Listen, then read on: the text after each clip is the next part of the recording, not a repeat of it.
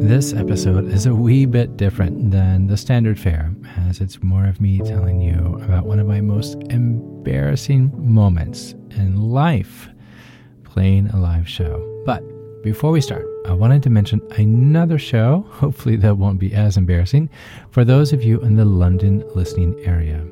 Wednesday, May 4th, I'll be playing a live show at Queen Elizabeth Hall at South Bank Centre. Come and join me, as I'm even doing a guided breathing and meditation session before the show. Tickets are at cometdownpodcast.com under the Live Dates tab. I hope to see you there. Again, London, Wednesday, May 4th at the South Bank Centre. Let's have some fun. Now to a show that happened a number of years ago that is just a little different. 2,100 seats. That's 2,100 seats. That's 4,200 eyes, 4,200 ears, and in my mind, 2,100 face palms. At least that's how I pictured it. I was playing in the orchestra pit of a Broadway production that was touring through the States, and most of these performances are massive undertakings, and while they travel with their own core musicians, they will usually hire an additional musician locally rather than filling another seat on the bus. So I've done this a number of times. I've done this a number of shows as they have come through, and truth told, you're very familiar with them, at least by name, if you haven't seen them already on Broadway or if they've come to your town.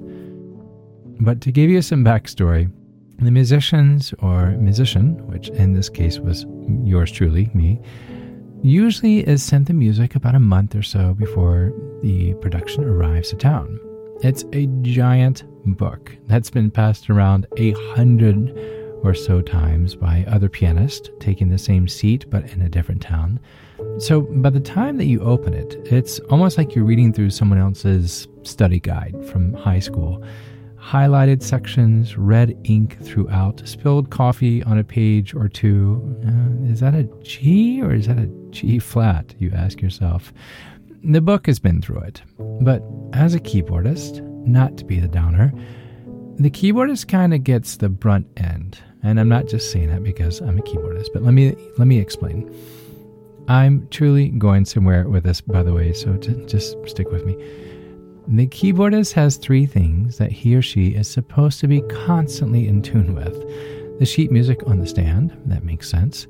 A tiny TV monitor kind of thing above the stand where they watch the conductor. And then there's a computer screen, either to the left or to the right of the sheet music stand, where they can see what sound the keyboard is set to. Now, this is particularly important. So, as a keyboardist, it's not uncommon for he or she to play a few measures of a piano sound and then switch over to 2 measures of the sound of the harp or the trumpets or, maybe a few bars of an organ or accordion, so on and so forth. You get the idea. All of these changes are signaled in the sheet music by tiny colored circled stickers. Okay, I know. So when you see the sticker and a certain section in the sheet music, that tells the keyboardist, hey, it's time to play the next sound. Now, how does he or she do this, you ask? I'm glad. Well, the keyboardist has 2 pedals on the floor, which they use to move forward, or if necessary, move back to a different sound. So close your eyes and think about this with me. The song starts. You're reading the sheet music. You glance at the conductor while reading the sheet music. And while you're reading said sheet music and glancing at the conductor, you see a dot on the music. Using your foot, you tap the pedal on the floor as it advances the computer to the next sound. Okay? Turn the page. Watch the conductor. Wait. Watch the sheet music. Oh, crap, another circle. So on and so forth. And it's like this for about 3 hours. It's incredibly stressful, at least for me personally. Some people, they just devour this and they love it. But one night in particular, that one sold out night and a 2-week string of other sold out nights. But this one night in particular, I'm going to go ahead and say this early so we can get to the meat of this somewhat unusual episode. Sit tight with me. There's a reason and there's a purpose why I'm sharing this story.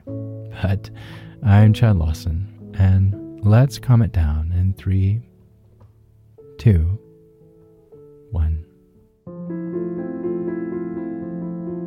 So I can't share too much of the details without giving away the title of the show, but in one scene, the orchestra or the band is playing a lively piece. People are singing, they're dancing, and then there is a sudden stop, all the lights go out, and then there's a spotlight.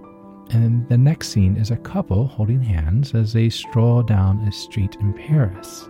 Well, yours truly it was my job to set the mood of romance with the sound of the accordion as the couple laugh and bask in their new euphoria. It was the moment in the show where the couple finally gets together.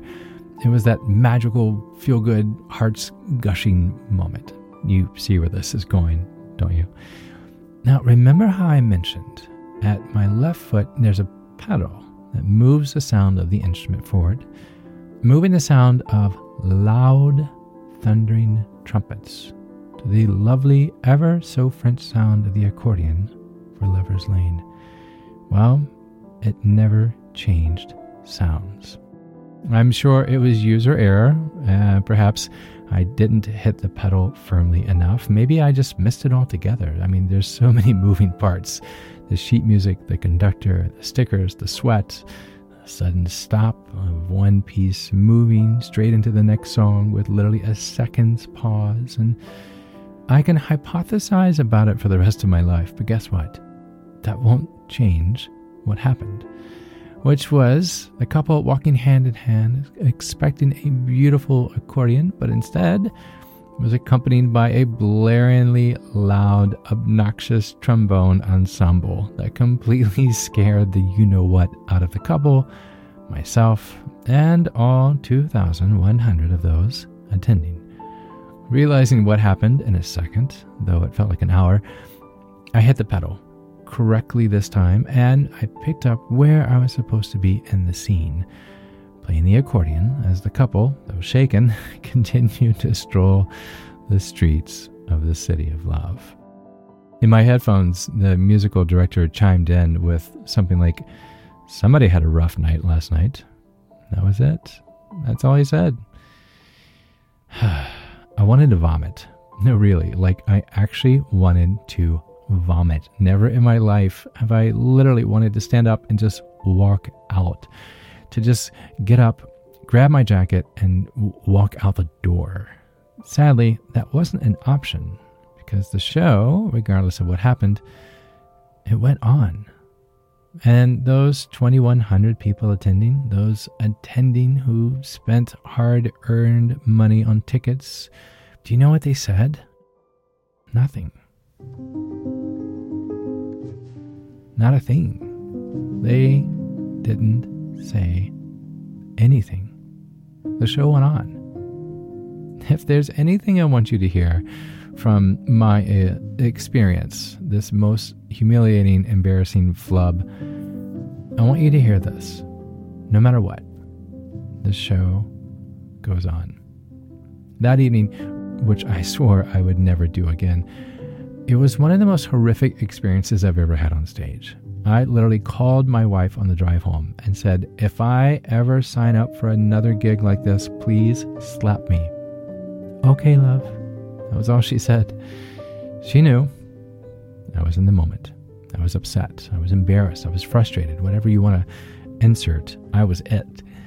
But the next night, there I was, back in the seat, 20 minutes early, warming up my fingers, making sure this time the pedal was well within place. No one came up and stuck a piece of paper on my back that said kick me, or no one reminded me what happened. No one even hinted. Want to know why? Because no one cared.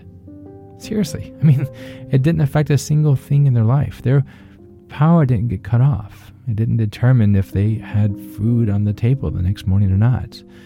my making a simple, mindless flub didn't live in their head, which told me it shouldn't live in mine.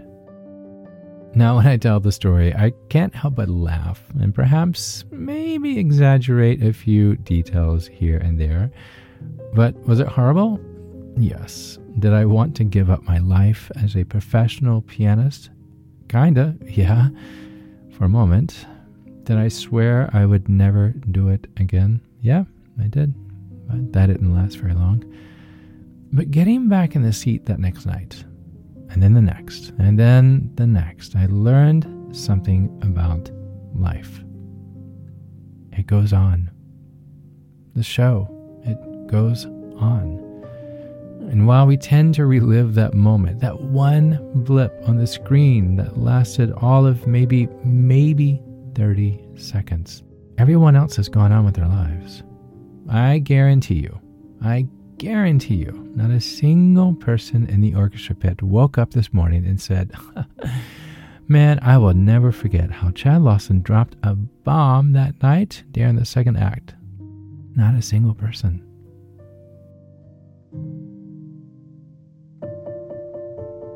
I share this story because now I can look back on it and I can laugh. At the time, not so much.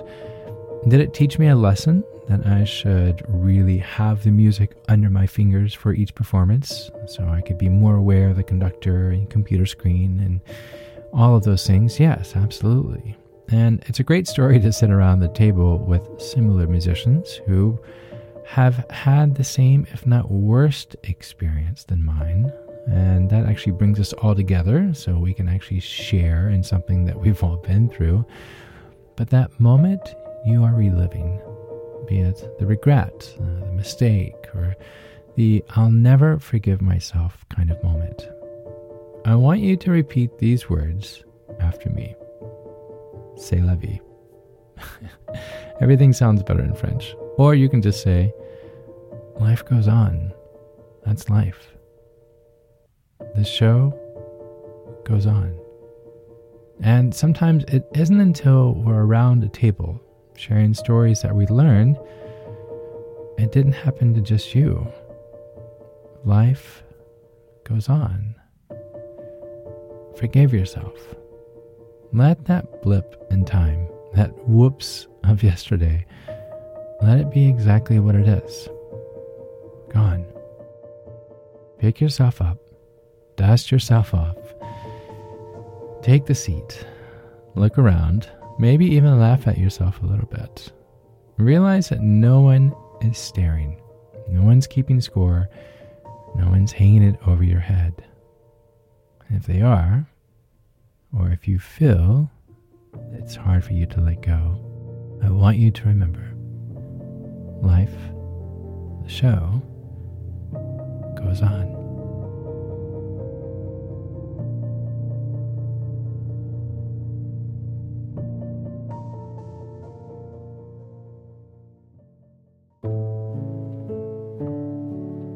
To find more episodes of Calm It Down, hear the musical playlist from today's episode, or simply wanting to know where to send chocolate chip cookies, visit calmitdownpodcast.com.